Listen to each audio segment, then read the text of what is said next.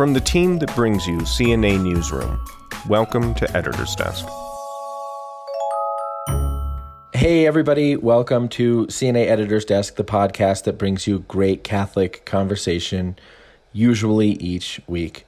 I'm your host and CNA's Editor-in-Chief, J.D. Flynn, and I'm joined by my podcasting partner, CNA's DC Editor, Ed Condon. Ed, hello and thank you. I missed you, boss. Yeah, for those of you who don't know, I have been out now for, I'm actually still off at the moment. I have been out now for it feels like a long time, for a long convalescence. I contracted the virus and I spent about a week, I guess the week after Thanksgiving, really sick. And then just as I got better, maybe I spent about 10 days really sick. And then just as I don't know, I've lost all sense of time and space. And then just as I got better, my wife got really sick. So we made a swap. I was starting to get better. And then my wife, the whole time I was kind of in bed and just pretty sick, actually the sickest I've ever been. And then, just as I was starting to feel a little bit better, my wife texted me and said, I am sick. And so we sort of swapped, and I went downstairs and took care of the kids. And she, as they might have said in the days of yore, took to her bed. And then, she has been sick since then. So, which is a little bit more than a week for her, and is starting to feel a little bit better, but was herself quite sick. Both of us, the sickest we've ever been with the virus. And so that is my reason why I have not been here. And suffice it to say, Ed, I missed you too. I'm sure you did. We were very concerned about you in the newsroom. At one point, you did call me after you'd been out for just over a week, I think, and you wanted to basically litigate the usage of a comma in a headline. I remember that. It was wrong. I'm sure it was, and the change eventually reflected your strong opinions on this, or at least partially. But partially. I think we came to a compromise. We did. But anyway, I communicated with the rest of our excellent editors that you had been in touch, that you had, poked your head out from behind the curtain to litigate this comma. And I took it as a sign of what a great job we must be doing in your absence if, after a week, the only thing you could find fault with was a comma in a headline. And in fact, Michelle suggested to me that perhaps you were just so sick you couldn't read past the headlines, and we couldn't even get that right. Oh, God. Oh, well, first of all, no comment. Second of all, no, you guys did, our entire team. As I say, I've been out now for I don't know, I've lost all sense of time, but I've basically been sick since right after Thanksgiving. And I think maybe I worked a couple days after Thanksgiving, but then I was sick. And you guys have done just a fantastic job. I got to help a little bit with one story on a day when I was feeling just a teensy bit better, but that's pretty much it. And you guys have done a fantastic job, and our news coverage continues. And you, Ed, apart from that comma, and then the other day I mentioned to you a missing letter in a word in a story, and so that has been the extent of my communication with you. But then you, Ed, that's ordinarily the extent of your communication with me, actually, apart from recording this podcast. That's true. We are colleagues. Then you, Ed, hosted this show last week. You hosted this show last week. I would dispute almost every particular of that statement. I didn't host. And it wasn't this show. Appearing on the Editor's Desk RSS feed was basically me doing a one-take monologue on some stuff that I would really have liked to have discussed with you, barring the thing on Communion on the Tongue, which, we're not talking about ever again. We did that, right? But, of things that I thought were newsworthy, and hopefully I could draw people's attention to them if they hadn't otherwise seen our coverage. But it was a lonely experience. I didn't particularly care for it. I don't want to have I don't want to have your chair on this podcast, JD. It's no fun for me. It's even less fun when there's no one to talk to. I felt like what I was, which is a sad and lonely, frustrated journalist in his office, just talking at the wall. Well, I do that for the rest of the week. I don't need to record it for everyone else's benefit. I guess, Ed, I'm sorry that my family's sickness had this profound impact on you. I'm sorry for the way in which we inconvenienced you by succumbing to the global pandemic. If I had known that it would have been an inconvenience to you, I would have worn even more masks and washed my hands even more frequently and done. I don't know what should I have been doing. I mean, I have been pretty careful about not getting the virus. And yet I got it, and I shouldn't be surprised because more and more people are getting it. In fact, in my state of Colorado, I think 1 in 22 Coloradans has had the virus. So, I suppose I shouldn't be, or something like that. So I shouldn't be all that surprised, but I'm sorry that I inconvenienced you, and you've not gotten the virus. So what ought I to have done, Ed? I don't know. I don't know. I'm glad that you have recovered. I'm glad that your family is seemingly on the mend, and of course we've been praying for you. Thank you. In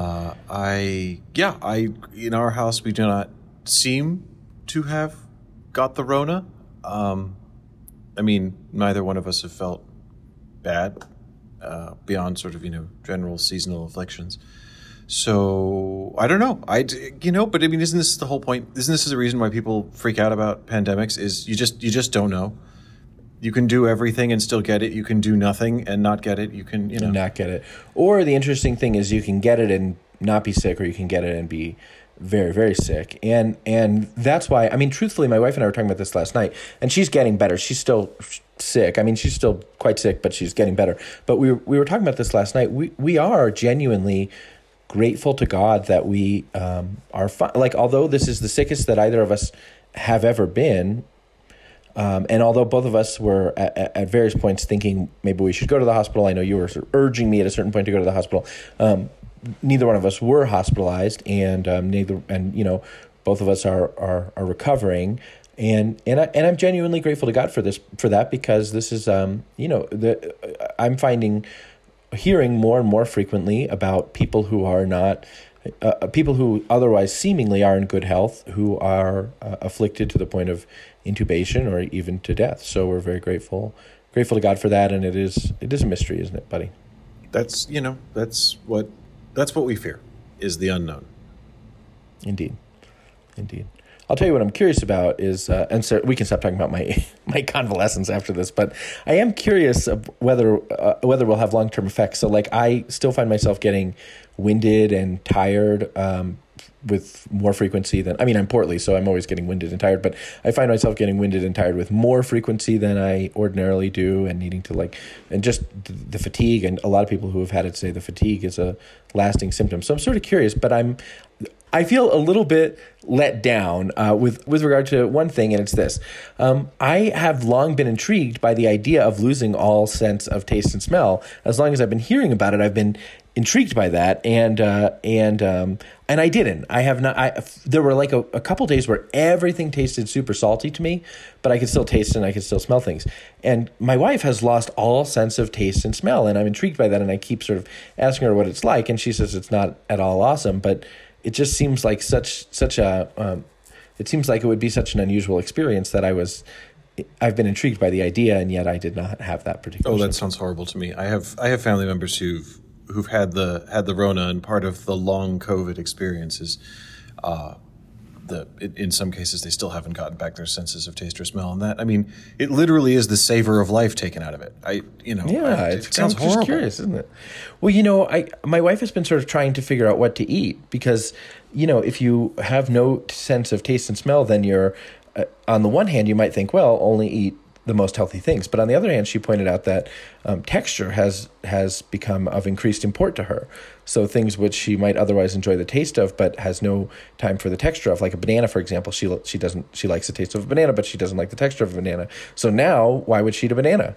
So she's been sort of just Space Family Robinson, just vitamin tablets and. Right, that's exactly right. That's exactly right. Or that Forster story, the machine stops. Anyway, okay.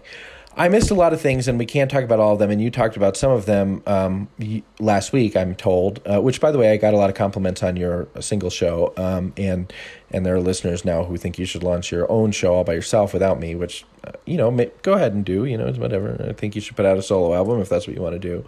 But anyway, I missed a lot of things. We can't talk about all of them. But the bassist never puts out a solo album, JD. That's just not how it works.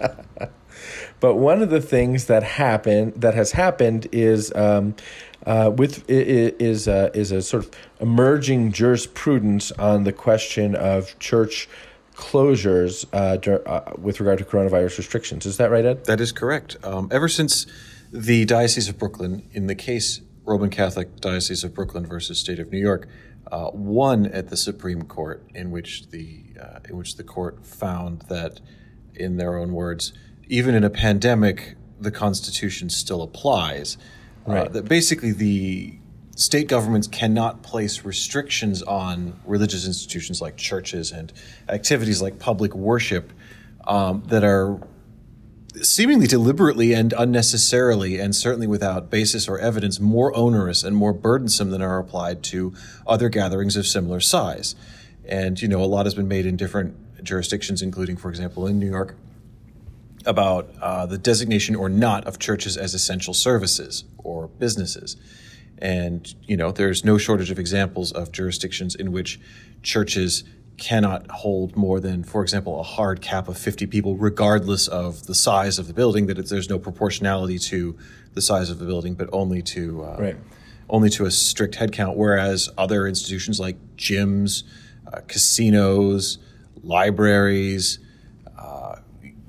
big box stores, things like that can basically pack people in as normal.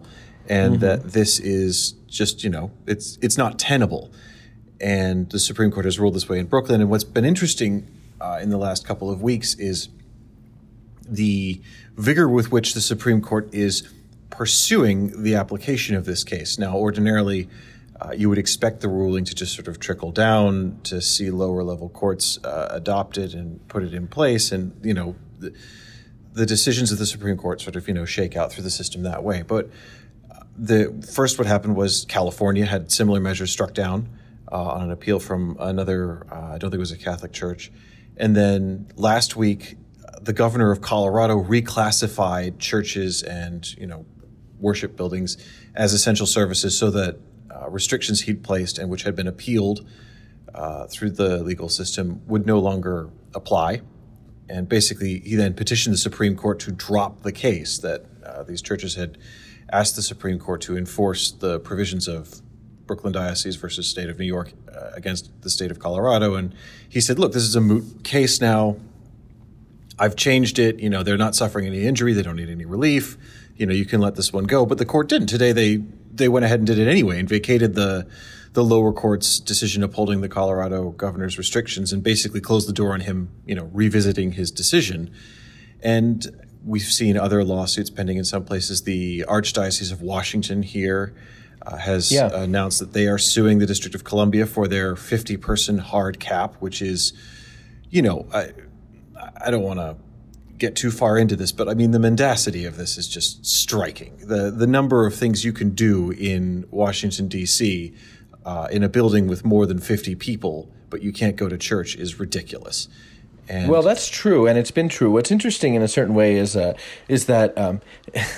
that has been the case for quite some time, and it's interesting to see now the floodgates being opened for the Archdiocese of Washington to be suing now when they're all but assured of a victory, and probably we'll see more. But it's sort of like, but it's interesting because you're right. I mean, one should be glad and grateful that they're doing it, and at the same time, what we didn't see was sort of a mass movement of dioceses all making uncertain lawsuits, but one diocese sort of pioneering it, getting a Supreme Court victory, and now we're beginning to see litigation from other places, which is a different thing in some ways, isn't it? It is, and I'm somewhat struck by this. I find it interesting that, again, I'm very glad that the Archdiocese of Washington has lodged the suit with the District Court for the District of Columbia. I think they're absolutely going to win. I don't think there's any doubt about that.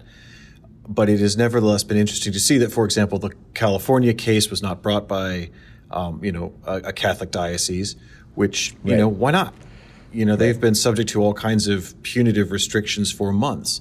And I find it interesting that, it was left to, the comparably small Diocese of Brooklyn to fight this fight on its own, when what I would have expected to see is a concerted effort on the part of major dioceses in different jurisdictions across the country acting in concert. I would have expected to see, I don't know, maybe the USCCB weighing in with opinions and, amicus briefs on behalf of different dioceses, things like that. And we haven't. And I think it's a missed opportunity. And, let's be clear. No one's saying that the churches should be open for a free-for-all here. That, there have been, and this is part of the Diocese of Brooklyn's case, and remains part of the Archdiocese of Washington's case in court, is that they are taking extraordinarily careful measures to ensure that Mass can be said and people can come to church and minimize the risk of spreading the virus. That, we're talking about social distancing, we're talking about face coverings, we're talking about, maximum attendance linked to, a minority percentage of the capacity of the building.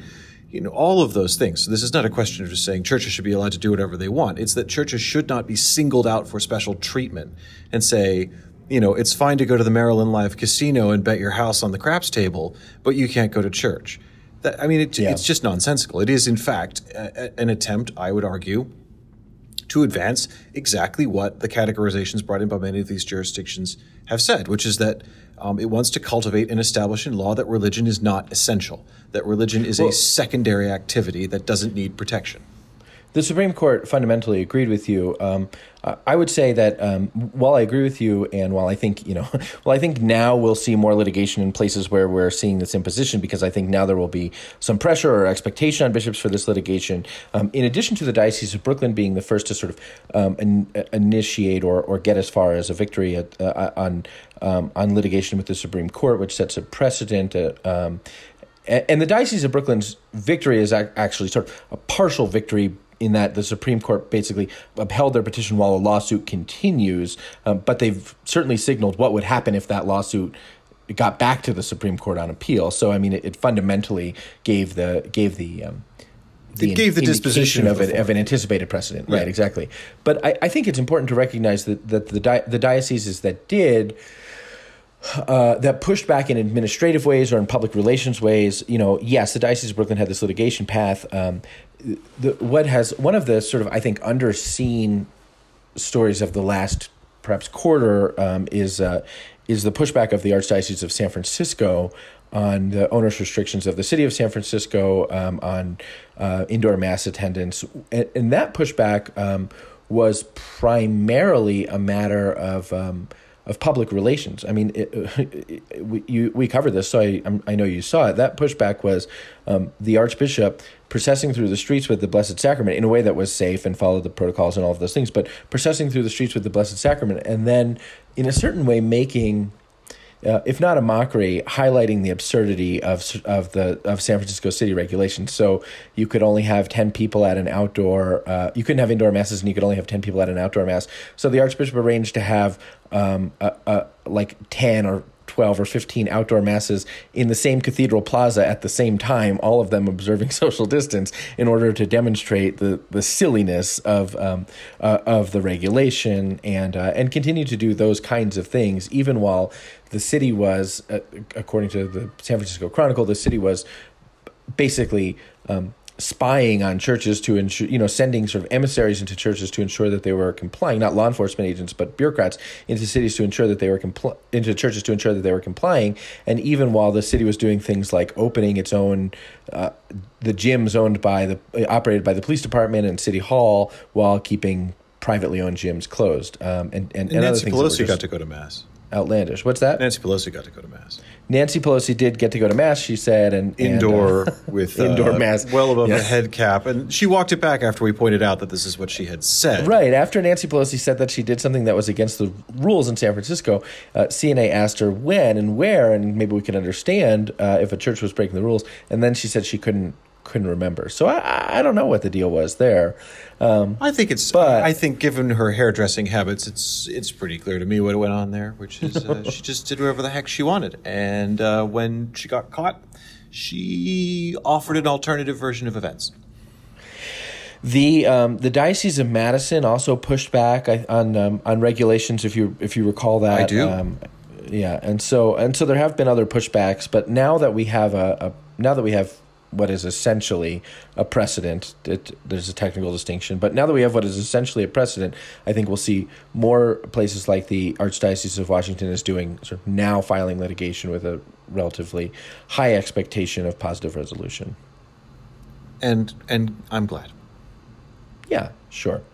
Speaking of the Archdiocese of Washington in the nation in which we live, let's sort of talk about, and again, I missed a lot of things, but the nation's fraught political situation remains an operative reality for us. The Electoral College. We're recording this on Tuesday, the 15th, and I'm not sure what day we'll publish it, but potentially Tuesday, the 15th, or maybe Wednesday. But we are the Electoral College voted yesterday to formally elect Joe Biden to the presidency of the United States of America. The current president of the United States is tweeting things that continue to allege not only election fraud, which I think there is the possibility of election fraud in some places, although that doesn't seem to, courts don't think that has affected the outcome of the election.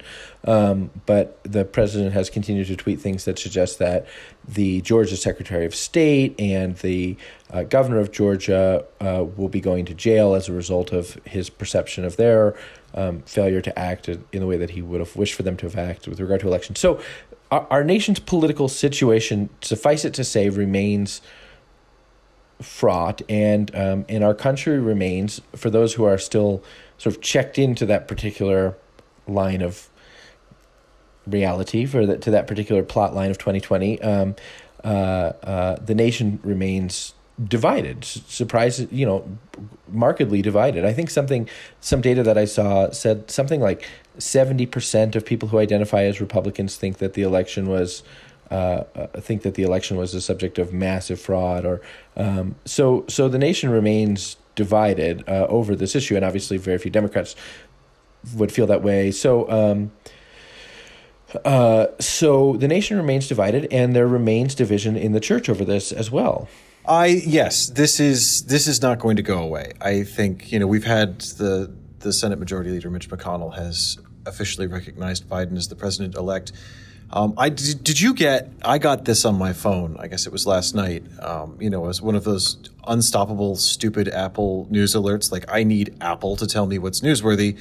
But anyway, one of those things that you can't stop your phone from doing, saying the Electoral College. No, I had mine turned off. But anyway, I keep trying to turn mine off. They won't go off.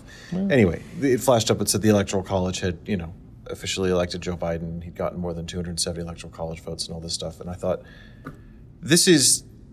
it is news that this is news, that this is where we are. It's something that would have passed, I think, without being completely unnoticed. Most people have no idea about when the Electoral College does the voting and stuff like that. But this year was big news. This year is big news, and it will be big news again in January, I suppose, when Congress, the House of Representatives, confirms the election of the Electoral College. Well, and I think we can probably safely say that at least one member of the House of Representatives will challenge, and it won't pass, sort of unanimous consent. It will have to be debated and formally voted on. And, the ordinary has become extraordinarily contentious, and it has been. That's not great for the state of our society or country. At least for political stability. But I will say, before we move on, well, not just political stability, for cultural stability. For cultural and social stability, I agree, which is born of those things. But before we move on to that, I will say, in a certain sense, I was very glad to see that the Electoral College was news, because I am a big believer in the importance of the Electoral College, and I was glad to see that it was sort of recognized as the thing by which the president is elected. And I actually hold... which, I mean, it's not that I hold it, it's true. It is fundamentally true that it is up to the states to decide how it is that they send people to the Electoral College, right? That it is, it's my understanding of the constitutional provision that it is up to the state legislatures, although state legislatures in many places have passed their own legislation giving the power to certify the election to the governor. Which is why states were allowed to have these provisions, these ballot provisions, saying that they would give their electoral votes to the winner of the national popular vote. But the national popular vote is an interesting bit of, kind of trivia, but it is not. It's nothing legally or juridically. Nor save should for it the be. fact, right? Save for the fact that these states have decided that they wish to sort of draw it up into their own legislation and say that something called the national popular vote would be the thing by which they chose their. No, national popular democracy is a recipe for majoritarian tyranny. I concur. Yeah, I concur. Foursquare against yeah. it. No way. Love me some electoral college, for sure, definitely.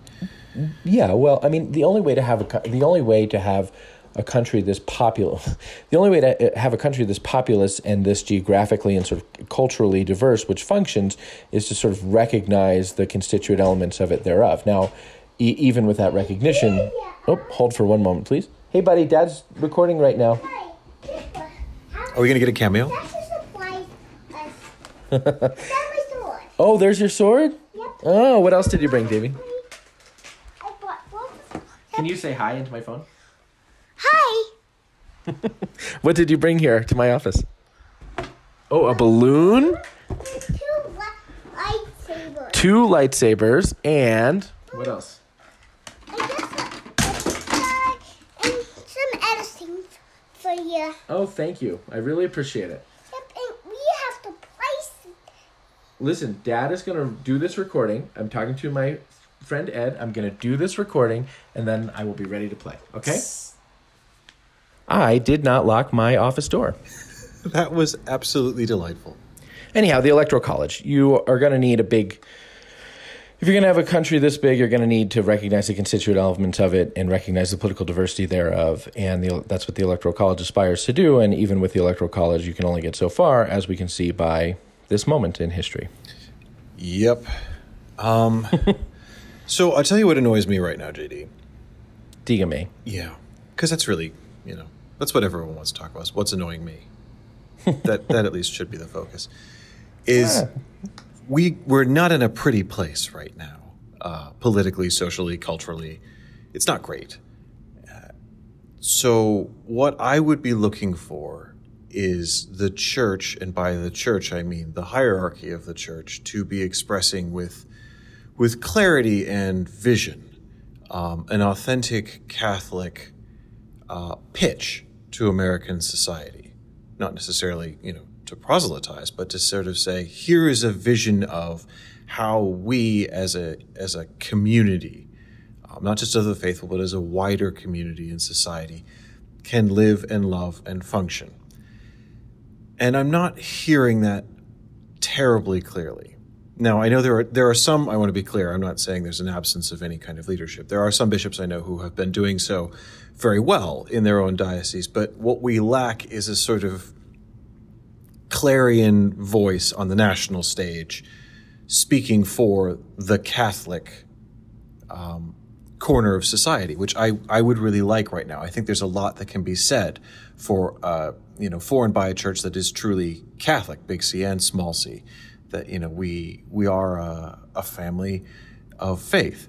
And I think that there has been, and we talked about this in the podcast a while ago before the pandemic, that you were beginning to see political divisions appear as an ordinary feature of Catholic parochial life. And, to an extent, this has become less of a pressing concern because parish life, as we've known it, has basically been suspended over the course of coronavirus. But this is all going to be waiting for us when we come back, for sure. And in many respects, it will only get worse because people are not brought into daily physical contact or weekly physical contact with people outside of their sort of self-selecting group. That's exactly right. Self-selecting online group, which is even more, I'd argue, difficult and problematic. Right. And so what we need is someone who's able to actually stand up and say, no, hang on. Here's what a Catholic vision of our society and culture looks like right now. And we haven't got someone who's sort of picking up that mantle to speak from, I don't want to say the center, because the center sounds like a sort of wishy-washy, not one thing or the other. And that's not what I mean What at about all. from the heart of the church? From the heart of the, exactly from the heart of the church. And I mean, we've had, and this is not to say that there haven't been bishops who have been taking on national political issues for themselves. Archbishop, now Cardinal Wilton Gregory in Washington, made, I don't think we talked about this on the podcast because I think this was right when you went down, made his own pitch to incoming President Joe Biden saying, he's looking forward to working with him and dialoguing with him and all of that stuff.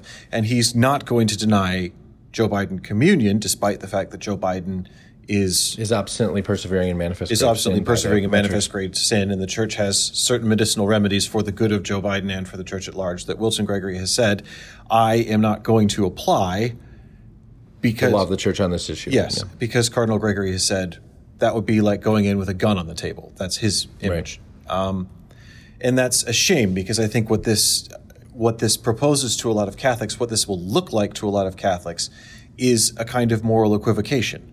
That, well, if you agree with the church on some issues, which Biden does, he's much closer, for example, to the church and the bishops' conference on issues like immigration, on opposition to the death penalty, on things like that, than is, for example, Donald Trump. Then it doesn't matter if you're fundamentally opposed to the church's teaching on the grave immorality of the taking of innocent human life and abortion. And there is no moral equivocation here. The church doesn't say either or if you reach a sort of critical mass, or, this isn't a bingo card. This is the teaching of the church. You have to take it all. It's all important and it all matters. And if you are suggesting, as I would argue this action by Cardinal Gregory does, that it's possible to be a Catholic, to present oneself as a Catholic publicly, to present oneself at Mass as a Catholic, and have no spiritual harm done to yourself by being in a situation of manifest grave sin, it effectively suggests to other Catholics, well, I too can do and say and believe these things, and it won't do me any harm, and it will. Yeah. And that is a big problem for me. And then on the other side... on the other side of the coin... On the other side of the coin... And then on the other side of the coin... I'm going to let you finish. You put your finger up. Okay. On the other side of the coin... Well, just because it is... I want to make it clear. I'm not...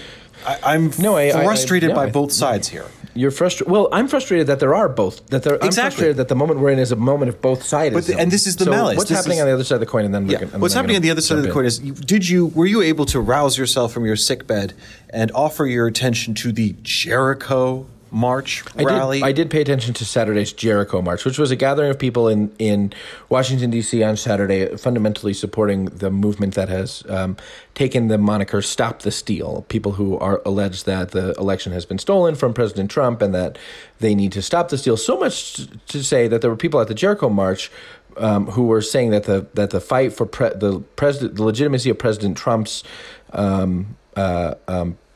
re-election may well be something that needs to be defended with actual physical violence. That there may need to be actual sort of physical conflict to defend what they perceive to be the legitimacy of the election. So that was the thing that was going on. And in the context of that, I did notice what you want to talk about. Yeah, that there were several Catholic clergy, including 2 bishops, in attendance either physically or virtually.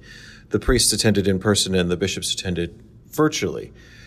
And this, I want to be clear about what happened, because I watched this, and we can talk for hours about the guys who weren't Catholic bishops and what they said, because that was eye-opening for me. I talked to a number of people over the weekend because I just couldn't believe what I was watching and hearing, not just from a sort of political conspiracy theorist standpoint, but from a sort of tone of the entire event. And, this apparently is, a lot of it is what is normal in sort of evangelical American conservative Christianity. No. Well, maybe I grew up in American evangelical Christianity, and it was not normal at that point to talk about taking up arms. No. I don't mean in terms of political content. I just mean in terms of tone and delivery and the sort of the rhetoric of prayer, which was not something I had a lot of experience with. So but anyway, we could talk about that, which I think would be interesting. But for me, I want to be clear. Neither of the 2 bishops who were Archbishop Carlo Maria Vigano, who apparently was unable to bestir himself to be interviewed for the McCarrick Report, a subject which, is one of the reasons why he came to international prominence in the first place. Mm-hmm. But he was able to make it for a video link to a political rally in Washington, D.C. Now, I want to be clear. Vigano didn't say the election was... Stop the steal. Stop the steal. He didn't say the election was stolen by Donald Trump. or stolen for. But he did say, from Donald. "You're here in support of a battle between light and darkness," which And is he a did typical pray rhetoric that regarding it. hang on, I don't want to misquote him because again, precision matters. That he did offer a prayer that the truth will triumph over lies, justice over abuse and fraud, and that the walls of the deep state behind which evil is barricaded will come crashing down.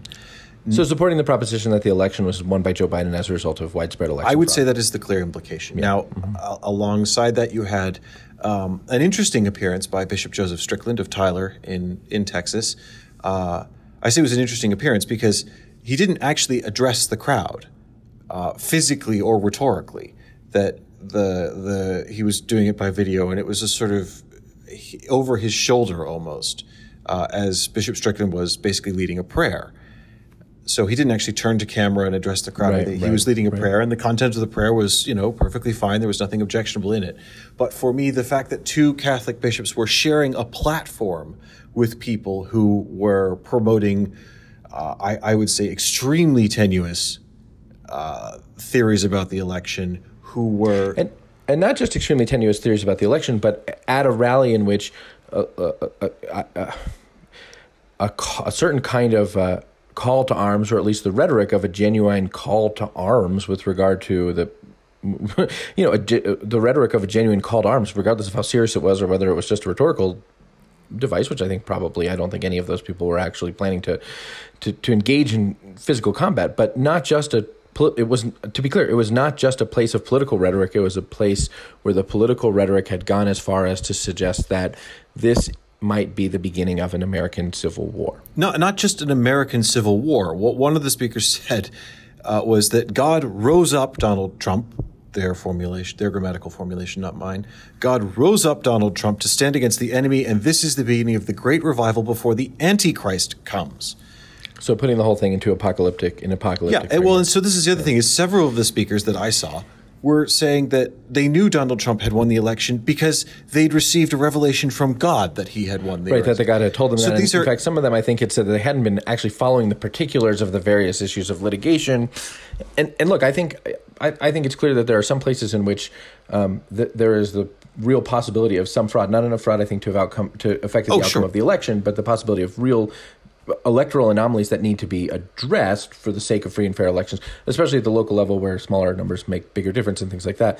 But the apocalyptic language, and then people who were saying, yes, I had this private revelation about that, and I'm not following the cases too closely and I don't need to, but I can have confidence about this because the Lord told me that Donald Trump won the election. So this is the thing that is specifically I find very troubling, that there are two Catholic bishops who shared a platform with people, not so much about the ins and outs of, election conspiracy theories, which, again, I think it's deeply, deeply unhelpful and problematic to share a platform with people like that because it seems to lend the credibility of the church and the bishops in this case to these other speakers. But when they're making specific theological truth claims about Donald Trump being the Lord's chosen second-term president by divine revelation, I mean, this is a problem. You can't have the Catholic hierarchy standing next to this.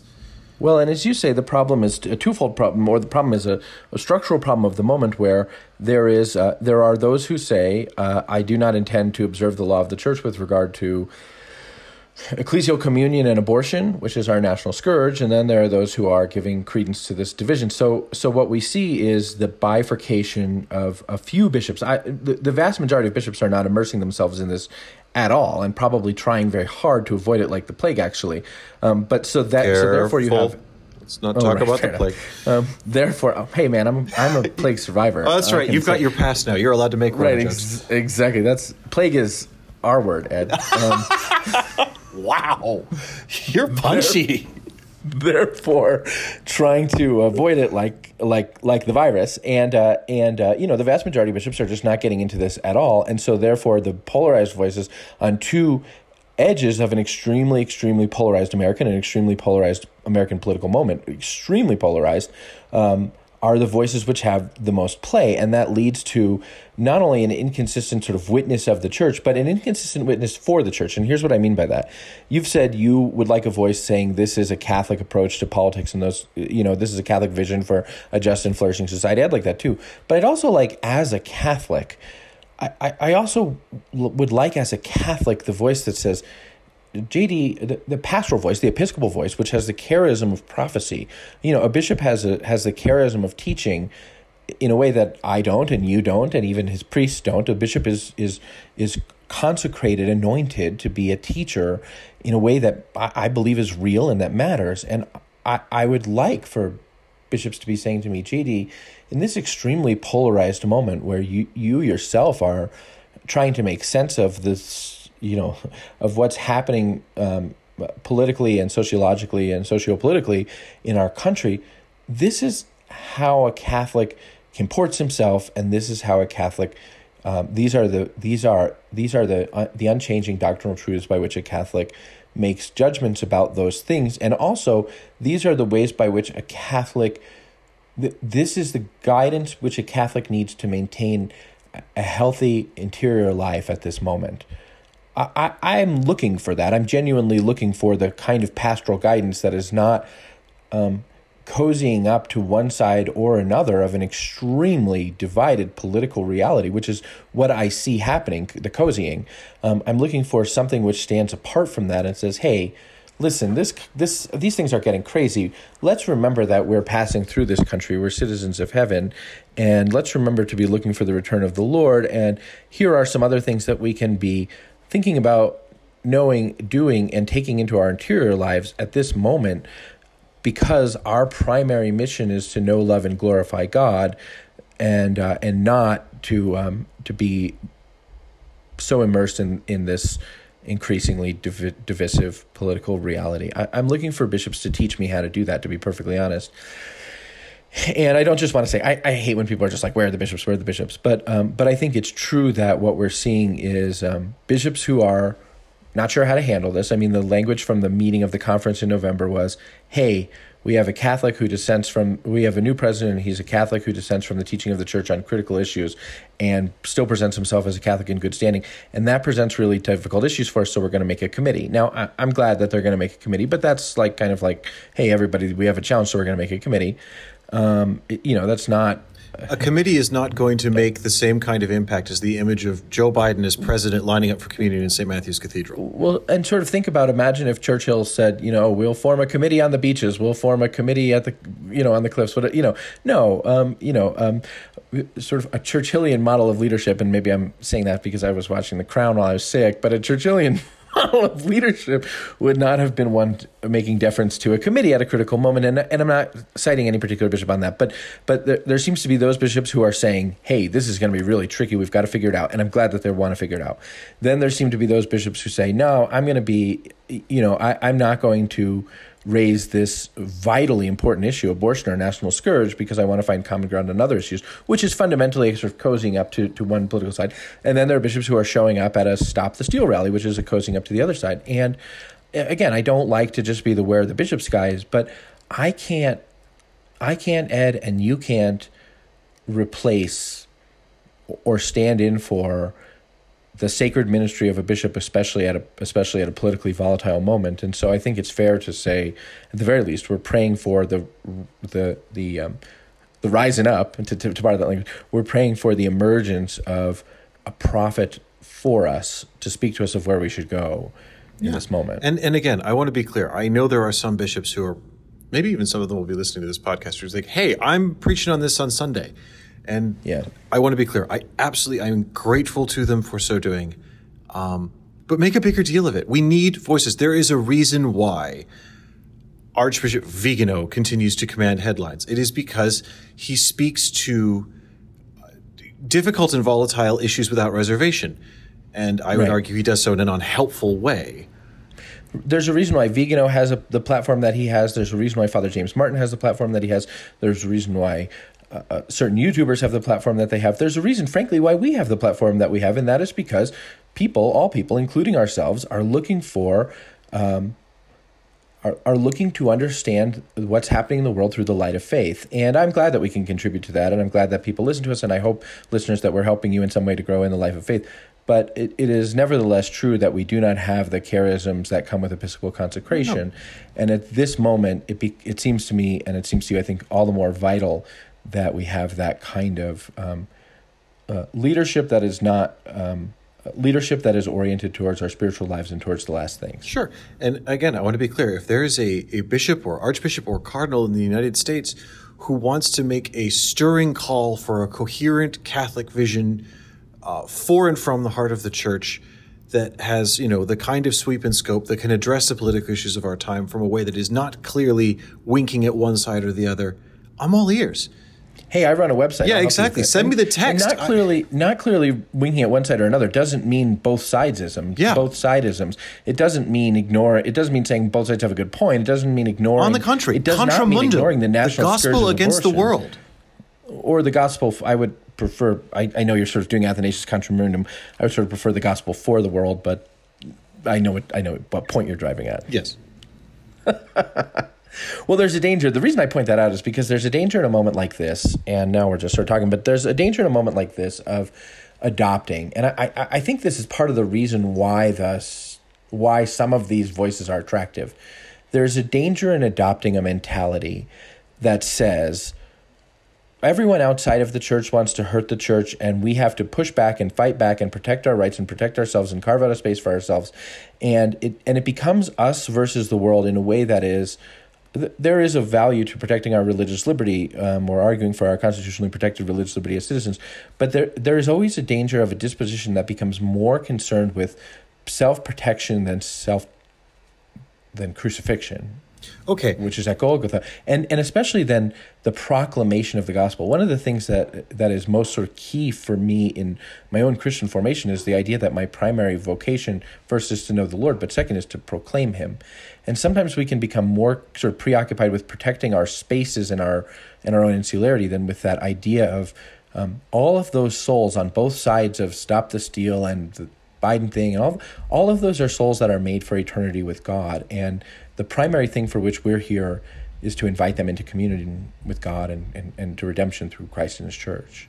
I would agree with that. But I think my vision for strong action by the church in the current circumstances would be that the moments of conflict or opposition, for example, fighting for the freedoms of the church to, for example, allow people to come to Mass in a way that is at least commensurate with the freedom of people to go to casinos and play blackjack. Right. That this is a moment for evangelization, that this is not simply about making a dry legal argument of saying, well, right. Why? Because Sure. It's our right. But to say, why? Because the church has the thing that the world needs now more than ever. There are Right, exactly. 3,000 people a day dying or whatever it is of the coronavirus currently. Amen. And that the church has an answer and a witness to this, that in front of the awful mystery of death and human suffering, the church has an answer that makes sense of this, that says, no, this suffering is purposeful, it can be redemptive, can point towards heaven, can point towards the eschatology, can point fundamentally towards the death and resurrection of Jesus Christ. And there's even something evangelical to saying we are subjects of a sovereign king, and that subjectivity comes before all else, because our transcendent identity and eternal identity precedes all other identities, and therefore we simply are indifferent to the machinations of those who wish to separate us from the edicts of our transcendent king. There's even something evangelical about that. There's a danger when it turns into self-assertive identity politics, that sort of self-assertive rights-based identity politics. There's a huge difference between saying, we're going to Mass because it is the answer to what is happening right now, or we're going to Mass because we're the subjects of the sovereign king and he commands us to worship, and saying we're going to Mass because it's our right. Right. That sort of right assertion, I think, undermines the evangelical witness of who we are and where we are. So I was I was attempting to explain a canonical concept to a friend of mine who's studying canon law, and he asked me a question about temporal goods in the church. And, the concept of temporal goods and ownership and physical possession and money and all this stuff in the church. And the point... Book 5. Indeed. Every canonical student's worst enemy, but study it up, kids, because you're going to need Book 5 out there in the real world. I love Book 5. I thought it was... I like Book 5 too, but nobody ever pays attention to temporal goods. Book 7 was where I really made my bones, but yeah. I know. You're a process man, Ed. I love me some procedural law. Anyway, but the point I was trying to make to is that the church claims at the beginning of Book 5 as its birthright, jus nativum est, the right to own, administer, alienate temporal goods. And there are several of these so-called claim canons in the code. usually at the beginning of the separate books, where the church articulates a right to itself as it is a perfect society, not perfect as in flawless, perfect as in entirely encompassing and, having proper to itself all that is necessary to order itself as a society. And that whenever the church makes a claim about its birthrights, that the rights it has independent of any secular authority or earthly establishment, it always has these rights for a purpose. And the purpose is always to spread the gospel. And so for me, the assertion of an identity or sovereignty for the church, which is not articulated in the same breath as the purpose of that right and sovereignty, which is fundamentally to announce the gospel, is the telling, I would say, this is going to come across as a little bit strong, but what the heck, it's the telling of a half-truth. That yes, the church is sovereign over and above and outside of any secular interference. Why? Because the church is serving a much higher purpose. The church is affecting the salvation of the whole world. And that is the first priority. This is what we mean when we say Salus Animarum Suprema Lex, that the salvation of souls is the supreme law of the church, is that the evangelization comes first. Why? Because that is what is truly necessary. Okay, end of rant. Well, end of... one, I completely agree with you. Two, I'm sorry that you had to monologue last week because I know how little you enjoy monologuing. Yeah, but I can't get worked up unless you're here, pulling faces at me. No, I know, and I think that was a good conversation. I'm just teasing you. Well, Ed, we are running close to the end of time, and also in this podcast, we're running close to the end of time, so we should be prepared for both. Thank you. The first time I told that joke, you didn't laugh, so I told it again. I love being a good half joke. So there are a few things on our list left, and I am going to give you the next choice. We're only going to talk about the next thing for 5 minutes because I want to talk about a thing, and then you want to talk about a triviality. But I'm going to give you the next thing. Well, are you suggesting that the thing I'm about to propose is a triviality? No, you want to talk about a serious thing. I want to talk about a serious thing, and then you want to talk about a triviality. Oh, sure, but that's pure, Christmas cheer for our listeners who asked me that they wanted to hear us discuss that. I would like to talk about, this is something I monologued a little bit about last week, but I would have liked to have you there to discuss it with, and I'm glad that you're back and we can discuss it now, because here's the interesting thing that happened while you were sleeping, JD. The Congregation for the Doctrine of the Faith, I don't want to say exonerated because it didn't even come to the point of any kind of process, but rejected at the first canonical hurdle accusations of sexual abuse dating back to the 1970s against Charleston Bishop Robert Guglielmoni. That they basically dismissed them out of hand and said these are lacking. He had been under investigation for quite some time regarding these allegations of sexual abuse in the 1970s, and now he has been not exonerated, but not pre-exonerated. Yeah, pre-exonerated. That they said that the accusations were lacking any foundation. They lacked the semblance of truth. Right.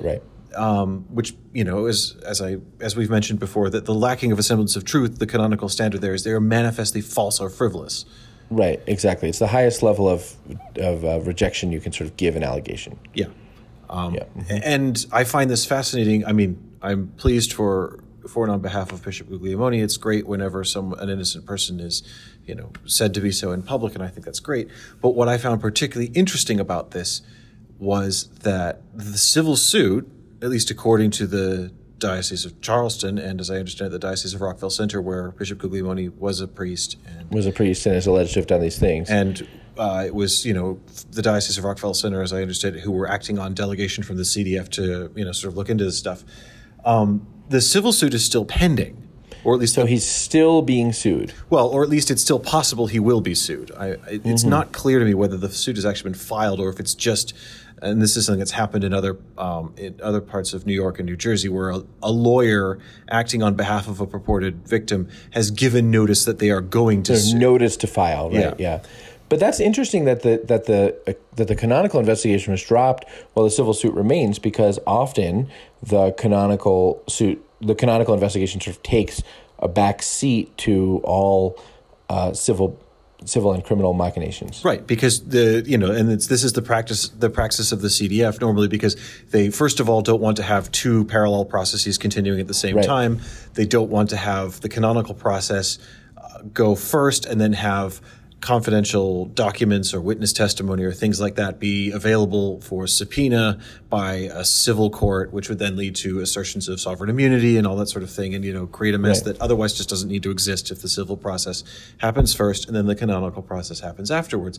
But in this case, the CDF just seems to have said, no, this is complete. This allegation is complete fiction, and we're not going to be shy about saying so. And I think that is interesting because there is another bishop in the same part of the world, or at least in allegations in the same part of the world, also pertaining to the 1970s. Bishop DiMarzio. Bishop DiMarzio of Brooklyn is under Brooklyn. investigation. Vos Estis Lex Mundi investigation, I think, being undertaken by Cardinal Dolan for a similar set of allegations. Yeah.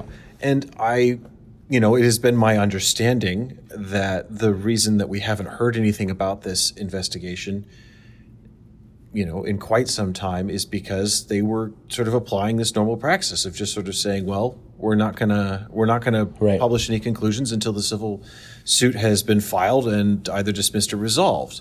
Which again, but the not exoneration, but the resolution of the investigation of the Bishop of Charleston seems to set or suggest the possibility of a new precedent, which is to say that the canonical investigation could be resolved even while the civil suit absolutely has the possibility of. I don't know if this is continuing. Going to create a new praxis, but this certainly presents a new bar. If I were a bishop under investigation for an accusation of sexual abuse that dated back 50 years and had been adamant in public that this was absolutely a spurious allegation, there was nothing to it, wholeheartedly asserted my innocence and was convinced that any process undertaken would clear my name, and I was under the impression that the canonical process and therefore the sort of moral authority of the church was refusing to exonerate me because they wanted, they were willing to be held permanently hostage, as I understand it, DiMarzio's case, where lawyers have been saying, well, we're going to file this suit, and they've been saying that for almost a year now. In fact, I think it's longer than a year now. They've been saying they're going to file but not filing. Then his reputation is basically a hostage to this sort of endless delaying tactic. And if I were him, and again, I don't know the particulars of the investigation run by Cardinal Dolan, so I'm speaking hypothetically here, but assuming that is the reason for the delay, if I were Bishop DiMarzio, I'd be saying, what the heck? Because there is now in the public mind anyway a new ability and freedom to do this. The absolute precedent of we wait for the civil suit to resolve no longer holds, which suggests, and I'm not saying this is true, I'm saying, but this is the public perception it can give rise to, that, well, if Bishop Guglielmone got an exoneration and I haven't got an exoneration, that means you must think there's something to it. And it risks creating a sort of a fumo, a sort of smoke of suspicion around him, which I think it would be fundamentally unjust. That if the church has reached a determination that somebody is innocent, they should just say so. But again, this goes back to the constant conversation that we're having about Vos Estis and the investigation of bishops for various allegations, whether it's about personal misconduct or failure to deal with allegations against clergy in their diocese or things like that, which is, if we want the process to be credible, the process has to be clear, transparent, consistent. And that means that you give equal weight and force and publicity to convictions as well as exonerations, and that you won't get faith, you won't get public buy-in to the credibility of the process until you're treating them that way. I agree. Consistency, transparency, clarity. And that's why we have tried to report on things which are not consistent, which are not transparent, and which are not clear. And at times, it's interesting, the pushback to that has been ecclesiastics who have sort of said to us, who have raised to us a question that say, why are you reporting on these things? The church is trying to do the right thing here, and you're sort of, nitpicking. But I don't think we are. I think that Vos Estis is a very good process, but procedural accountability only happens in the light. Yep. Justice in the dark is no justice at all. That's right. That's exactly right. Secret tribunals, whether under the auspice of a government or ecclesiastical secret tribunals or secret investigations that are subsequently sealed, generally only carry the kind of assurance that the track record of the people undertaking the investigations lends to them. And the track record of the people undertaking the investigations right now ain't that good. No. Yeah. So, And if you don't believe me, I have a 450-page report on Theodore McCarrick for you to read. so we shall. So I think it's good to continue to raise that, and I think you're right that that if that is the case for the investigation of Bishop DiMarzio, then there's a strong argument in his case to say, look, we need to resolve this. This idea of waiting for the civil suit is obviously no longer the order of the day. All right, one other thing that I want to talk about that happened whilst I was sleeping, and I want to sort of talk around it, I suppose, but on December 10th, the Congregation for Catholic Education issued instructions on the governance, essentially the financial governance especially, but the structural and financial governance of ecclesiastical institutions of higher education, what could be called ecclesiastical faculties and pontifical universities. So these are not all Catholic universities. These are This is, for places example, the Faculty of Canon Law at the Catholic University of America, not the School of Theology at the University of Dallas. Right, exactly. Or the Pontifical University of St. Thomas Aquinas, commonly known as the Angelicum, Or the EZA if you're studying canon law there. What's that? Or the EZA if you're studying canon law there. Commonly referred to as the EZA, or other ecclesiastical faculties, and actually the Pontifical Universities of Rome have any number of sort of aggregated institutions in various parts of the world that are sort of like affiliate institutions, but these are ecclesiastical institutions, not all Catholic universities. They have but the specific those which, power of conferring degrees in the name of the Holy See in the sacred sciences. or are affiliated to organization or to institutions that do. So, there are these institutions in some parts of the world that have what is fundamentally an affiliation with the pontifical universities that allows them to do the academic preparation for degrees which are granted, in fact, by their affiliated institution.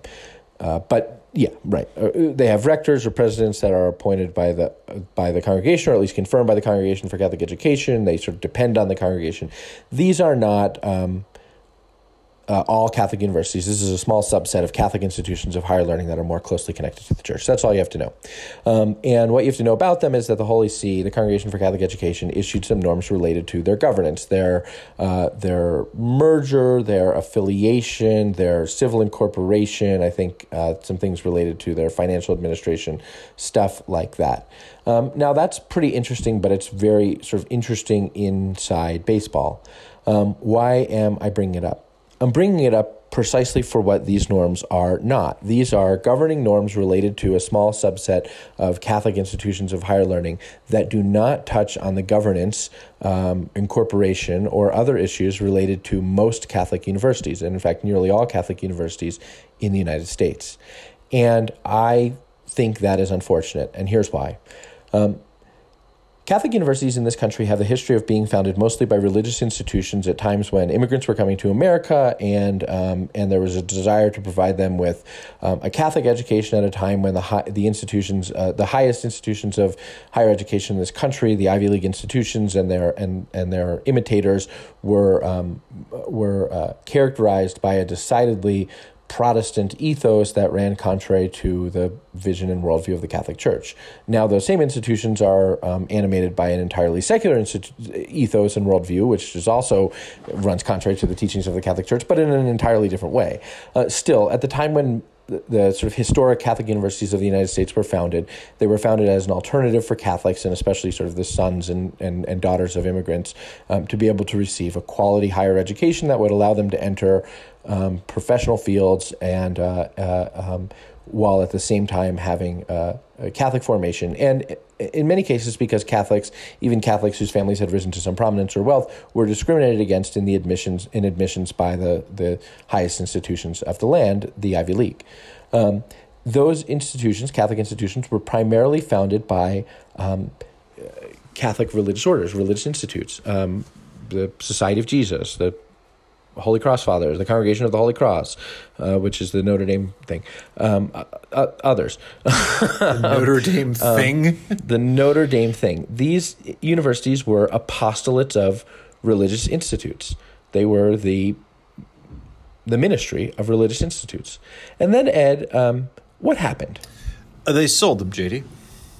Well, one would wish. No. What they One actually would wish did that was sold they them. would... But they didn't. They gave them away. They would create and transfer ownership and control and effective governance function of the universities to a sort of external body, a board of governors that, was mixed between some religious, some lay, or in some cases all lay, and civilly incorporated and make it its own entity in law. And basically... in the 60s and 70s, after the Land O'Lakes Statement, which was a statement of Catholic educators basically saying academic freedom is the highest good of any university. Which is false. There was a move which is false. There was a move, Catholic formation is the highest good of any university. But there was a move to, and people who teach things which are contrary to the teachings of the faith should not have teaching positions at Catholic universities. But after the Land O'Lakes Statement, which was a false statement by the leaders of many Catholic universities, there was a move in the 60s and 70s to essentially sort of secularize, they called it professionalizing, but to secularize these universities by taking them from being the apostolates of religious institutes to becoming governed by and owned in a certain way by these boards, these self-perpetuating boards that were a mix of lay people and religious. With the more or less express intention of putting them beyond the reach of church governance. And the consequence of that is that they are indeed, in many ways, beyond the reach of church governance. And the other consequence of that is that buildings, beautiful churches, functional places, things which have a use, which would have a use for the sake of the mission of the gospel, have been turned over to civil corporations in such a way that they no longer are perceived to be subject to the governance of the Code of Canon Law or the Blessed Book 5 or on the diocesan possession, bishop. administration, and alienation of temporal goods. Right, that is exactly right. And therefore, it's not just that the bishop, the diocesan bishop or the religious institute has ever less control over sort of what's being taught and what's being done and how students are being led and formed at a Catholic university, but they also have no control over these beautiful buildings and churches and functional things which have a mission for the sake of the gospel that were built with pennies of our day laborer Catholic immigrant forebears. They built these things for the Catholic education and formation of their children with the hope that their children could be formed as Catholics and elevated into a higher economic status in America. And the thing that happened in the 70s was this wholesale alienation by which those universities were transferred out of the governance, the direct governance of the church. Given away. Give it away now. And don't do that again. I'm not in my head.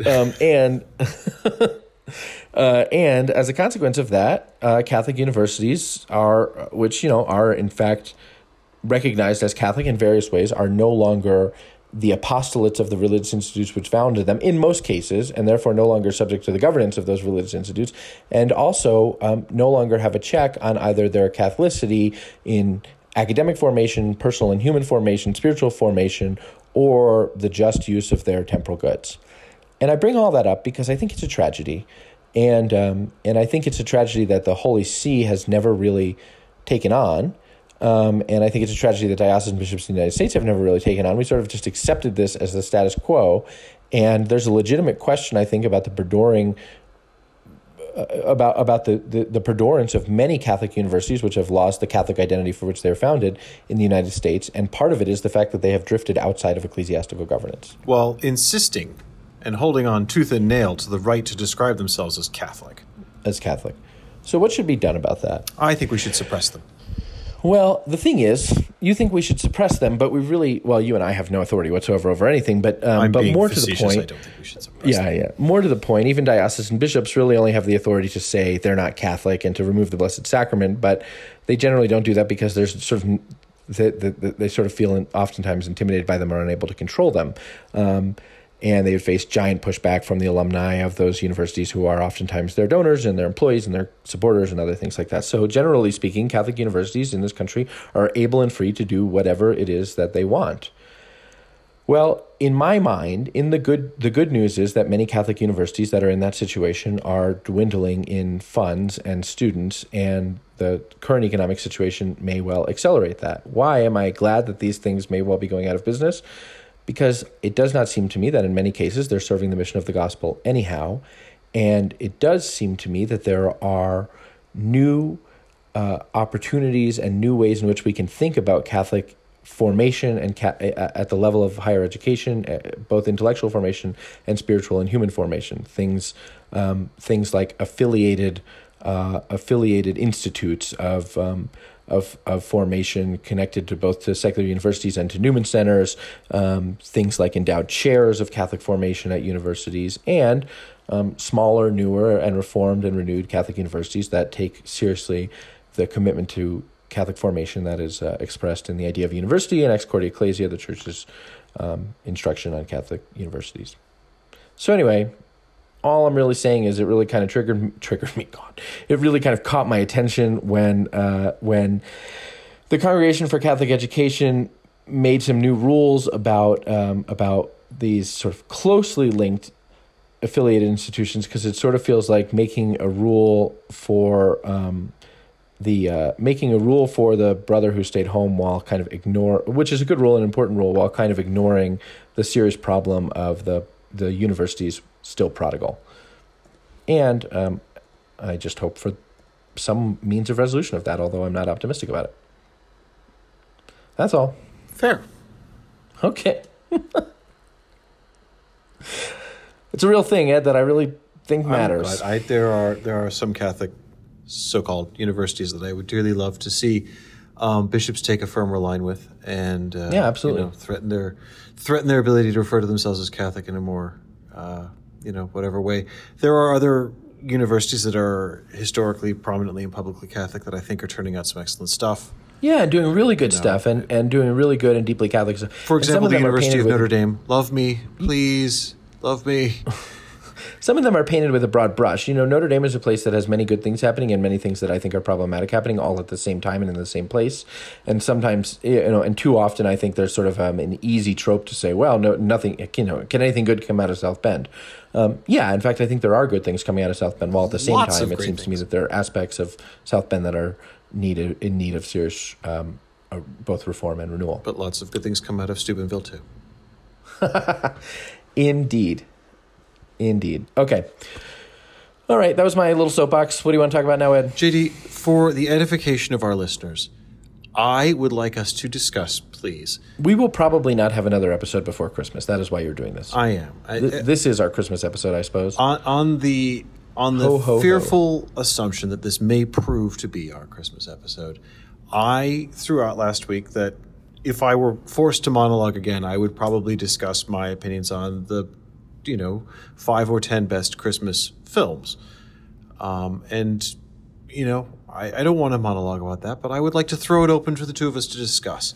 JD, let's see if we can come to a consensus Christmas film top 5. Do you think we can do that? Okay. I think we can try. I want to say that I did not have forewarning about this. You shouldn't need to think hard about this. I could discuss this on July 1st anytime you like. I mean, I know. First of all, I want to say the discussion about Christmas movies is so often a discussion about Die Hard. And I've never seen Die Hard. I don't care about Die Hard. I don't know if it's a Christmas movie or not. I think I have a visceral tendency to avoid the Die Hard thing because I hate cliches and I don't like participating in them. So I don't know anything about Die Hard. I don't care about it. But I think even people who think it's a Christmas movie would be hard-pressed to argue it's a top 5 Christmas movie, so it doesn't have to be a part of our discussion today, right? Well, Die Hard is unanswerably a Christmas movie.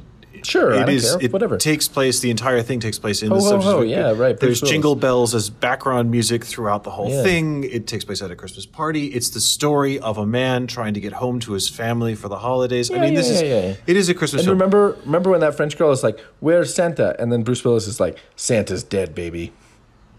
No, I don't. Okay, different Bruce Willis movie. Okay. Die Hard would probably be in my top 5 because the missus and I watch it absolutely every year. Well, it won't be in our consensus top 5 because I don't care about it. Well, okay, fine. And I don't like doing the Die Hard. All right, so you don't. It feels somewhat gauche, the whole Die Hard thing. Okay, that's fine. I'm not going to fight you. I'm just saying, don't start with a negative. Start with a positive. I'm a snob, Ed. I'm a snob. So get snobby. Tell me what you want. Okay. Well, can we agree to begin at the beginning with Miracle on 34th Street? Which one? The original or the Richard Attenborough remake? Oh, gosh. Why are you even asking me that? The original. Okay, yes, absolutely. Yeah, okay, good. Great. Okay, wonderful. Miracle on 34th Street makes the list. Yes. can we agree about Muppet Christmas Carol? Absolutely. Muppet Christmas Carol is nailed down The top best 3. Christmas Carol, right? It is the best Christmas Carol, no question. Muppet Christmas Carol nailed down top 3 for me. Highly significant moment, not just in cinema, but in narrative storytelling in any medium. Yeah, it's and is it weird that it's probably Michael Caine's best performance? I would say it's certainly the performance in which he demonstrates his range to greatest effect. He really sells the transformation of Scrooge from a miserly old person to someone who's truly animated by the spirit of the season. I think that he really sells that. The moments of pathos as he's confronted with the ghosts of his own Christmas past, I think were deeply affecting. Anytime the Electric Mayhem is playing, I'm there for that. So the musical score and accompaniment is excellent. And look, the book begins. Marley was dead in the first place, right? Marley was dead to begin with. To begin with, thank you. If we get 2 Marleys, haven't we already gotten twice the thing? You know what? Statler and Waldorf as the ghosts of the Marleys, fantastic Yes, casting indeed. decision. Excellent. Okay, so we've got 2. Yeah. We're moving right along. Okay. I Would you like saw to what you did suggest- there. I've got some more suggestions, but perhaps you do too. All right. Could we? Okay, this is a personal choice. You are probably gonna push back on it, but I have to at least make the case, and it's a personal case. Home Alone. Oh yeah, totally. Okay, Home Alone. You're from the Home Alone town, right? I was born on the. I mean, you're English, but you lived in the Home Alone Yeah, town. I was born on the extreme north side of Chicago. That was sort of my first address was in Rogers Park, but we moved to the town in which Home Alone and various other films by the same director were filmed. Like I grew up in that town.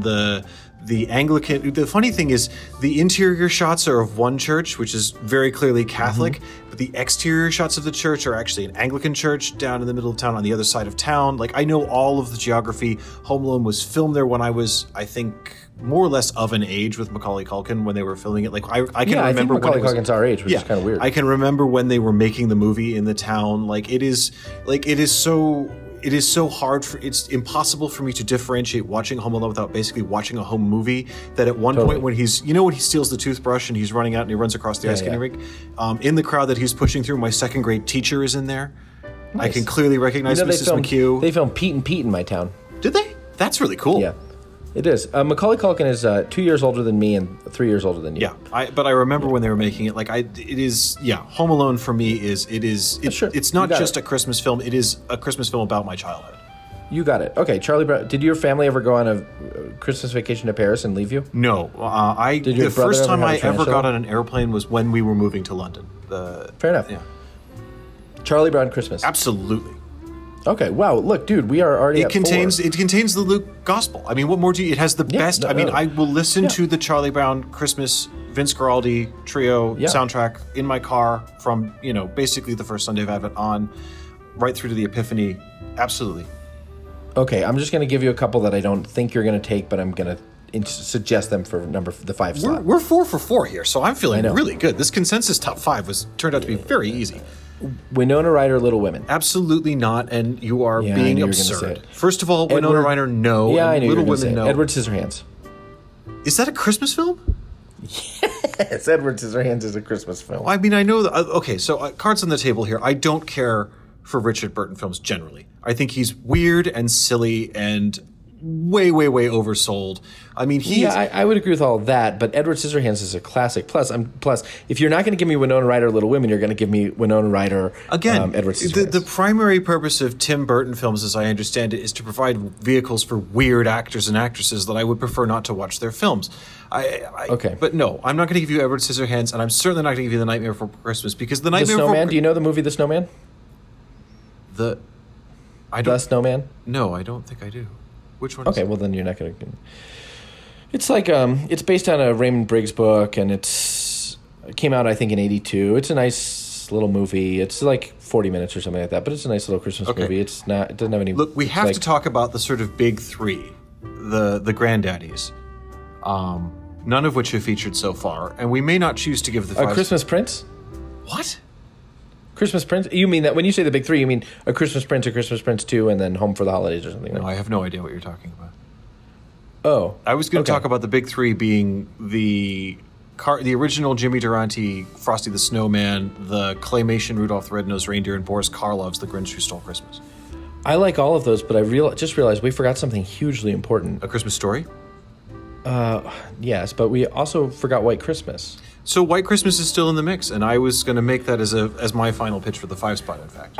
I'm going to give it to you. I love all those things you said, but White Christmas needs to be there. Okay, well, actually, what I was going to say is of the big 3, I would go into bat hardest, or at least list as a pinch hitter, The Grinch, because again, the score and the visual. You want to imagery list it as an alternate? No, I think White Christmas is definitely going to be my pick, but I'm just saying if I had to have a pinch hitter in reserve, it would probably be The Grinch. Frosty the Snowman never did anything for me. I find the song irritating. Yeah, and arguably it's not even a Christmas movie, it's a snowman movie. Non-denominational holiday. Yeah, it's a holiday movie. Yeah. And the claymation Rudolph, I didn't like it.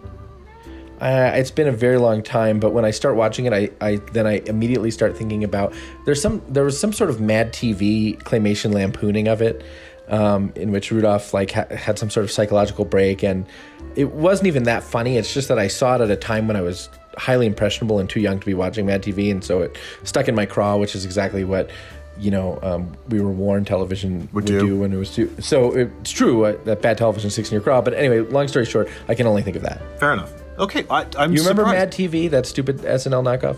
No, I don't know that one. Oh, maybe we're. I'm amazed. I thought for sure. I thought we'd struggle to get to a consensus 3, but we got 5, no problem. Well done, Ed. I'm very proud of you. We're great collaborators, and this demonstrates that. Yes. And so, dear listeners, Merry Christmas to you. Be assured of our prayers in this Christmas time season, and Ed, Merry Christmas to you. See you on the other side, boss. CNA Editor's Desk is a production of Catholic News Agency, a service of EWTN News. We're produced and edited by Kate Oliveira and Jonah McKeown. I'm your host and CNA's Editor-in-Chief, J.D. Flynn. I'm joined by my podcasting partner, CNA's DC Editor, Ed Condon. Ho, ho, ho, everybody.